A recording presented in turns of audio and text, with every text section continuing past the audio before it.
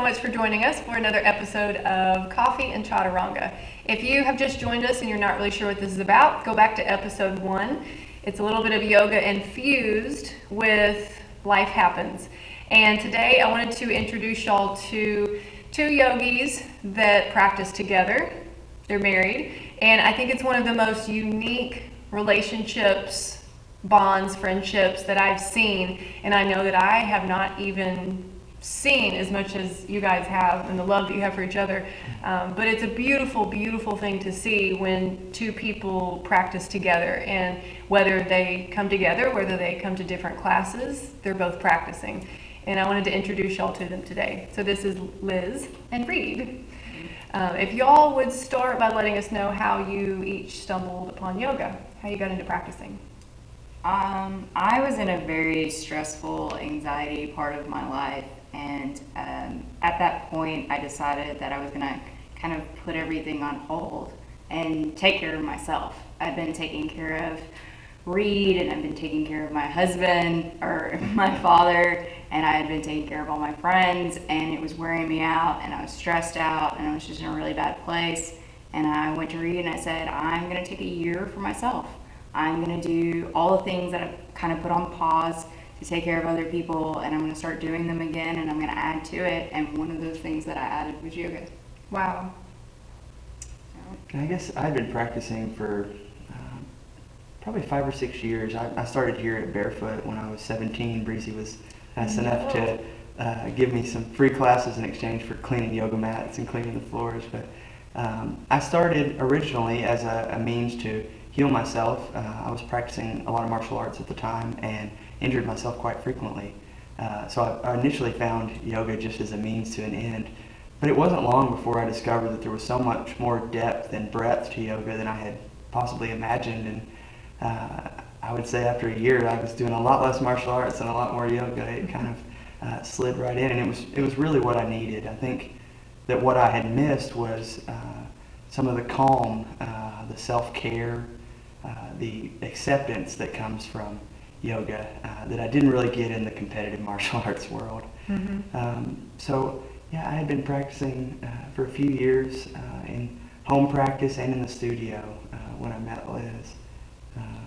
She was pretty resistant to practicing with me at first.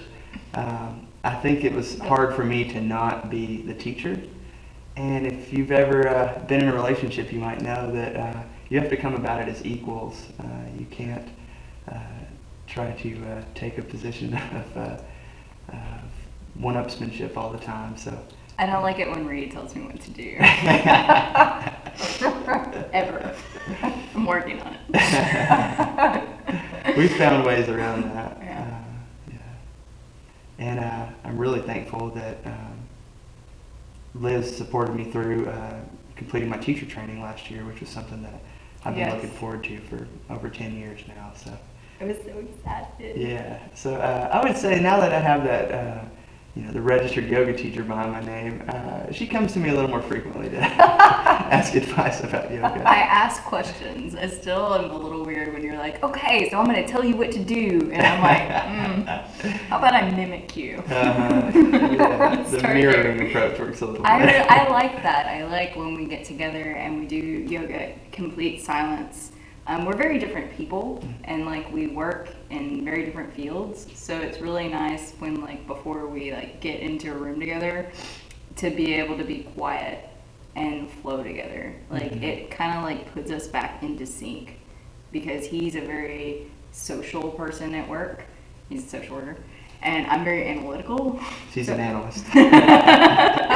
So when we get into a room together, right after work, it's kind of two things clashing sometimes. But when we get to start our week off by coming to Monday yoga, and just we meet each other, we give each other a hug when we see each other, and ask about our day for a minute, and then we flow, and then after that, kind of all that stress from our day is gone, and we can just be together. Kind of back in harmony again. Yeah. That's exactly it. That's what yoga's about. No matter who shows up to the mat, even if you don't know them, we've all come from a place of, throughout the day, whether it was chaos or nothing happened, but we've all got different stories, but we all come together at the same place, and it doesn't matter where you've come from let's start this together Mhm. and let's just go forward. Yeah. That's right. And that's really beautiful that y'all recognize that. I think we learned it through experience more than any planning or philosophical analysis of the situation. I think that's pretty much the story of our marriage. How long have y'all been married? Let's see, 6 years? Yeah. That sounds right. Yeah. We celebrate the anniversary of our first date Yeah, we rather do. than our marriage. Yeah. Yeah. So we've been together 8 years. 8 years. Yeah. Yeah. So every 13th of the month, we like go on a date or like have a night just of ourselves. So the 13th of every month is what we celebrate. Yeah. And then August 13th is when we met. So Uh-huh. that's our like big like let's go rent a cabin and like go chase waterfalls for a weekend. That's pretty lovely. We have a lot of fun together. We do. Yeah. And yoga is kind of our weekly date as well. Yeah. We have a lot of really good friends, and we love spending time with them. We have a lot of activities that we're involved in. But yoga is like the one thing that we're not willing to. It's non-negotiable. Yeah. It's like eating your vegetables for us. We know that it helps us bond in a way that's beyond words, for sure.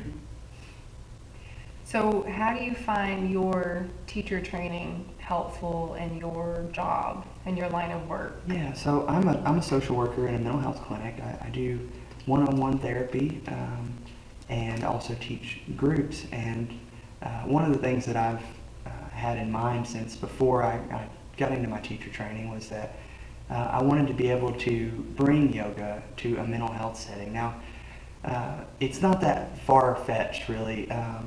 Meditation, or as we call it, mindfulness in mental health, has become a part of many different modalities for mental health treatment. But one thing that I noticed in my own experience with trying to practice meditation and practice mindfulness is that it's very hard to sit still and just watch your breath, watch your mind, watch your thoughts when you're uncomfortable, when your body is constantly twitching and wanting to move and all those things. And an experience I got from yoga was that once you attend to your body, it becomes much easier to notice the activities of your mind. And so having that experience, I realized that teaching people mindfulness or meditation seems to be so much easier when you can do it in motion, when you can do it when their physical health is also in line as well. So without getting into it for that purpose, I found a lot of balance and mindfulness in yoga, and I really wanted to be able to share that with the people I serve as a mental health therapist. So I work in a clinic with a very kind of open mind, and one of the things they were very excited about was me starting a weekly yoga class. So since I got out of my teacher training, I've been doing a weekly class that's free for any client. I generally work with clients who I don't do individual therapy with in the group setting, but when I'm doing individual therapy, I'm always offering that we could do 10 to 15 minutes, teach them like a basic flow or a couple of basic postures that they can use then in their home practice. And I'm happy to say that I've had a lot of clients take me up on that now, that we've incorporated kind of a moving meditation, a mindful movement, if you will, using yoga postures and yoga movements. That's truly monumental. I mean, that's the connection between body and mind. You really can't ignore one without the detriment of the other. No. And that's what we often do, is we put focus on one and forget about the other, because it's one of them's usually easier for us to focus on. Absolutely. It's the one that dives into everything that we want to run from. Yeah. So I'm very, very happy and proud of you for doing that, And for following. Thank you for supporting me along the way. You're welcome. You're welcome. So I have to ask, do you all drink coffee? Yes. Yes, absolutely. Okay, how do you drink your coffee? With protein powder every morning. Me too. I have a really expensive espresso machine. I won't say how expensive, but I kick that thing on first thing in the morning. You get your use out of it. I do, Yeah. very much so. Yeah. It's Well, worth good. it. Yeah. I'm glad. I appreciate y'all being here so much. I appreciate what you bring to the class when you come. Even if you are here for you or for y'all, there's still an energy that's given, and I appreciate y'all being here. Thank So you does everybody having else. us. You're welcome. And y'all have a wonderful day. How Thank about you we so say much. namaste? Namaste. Namaste.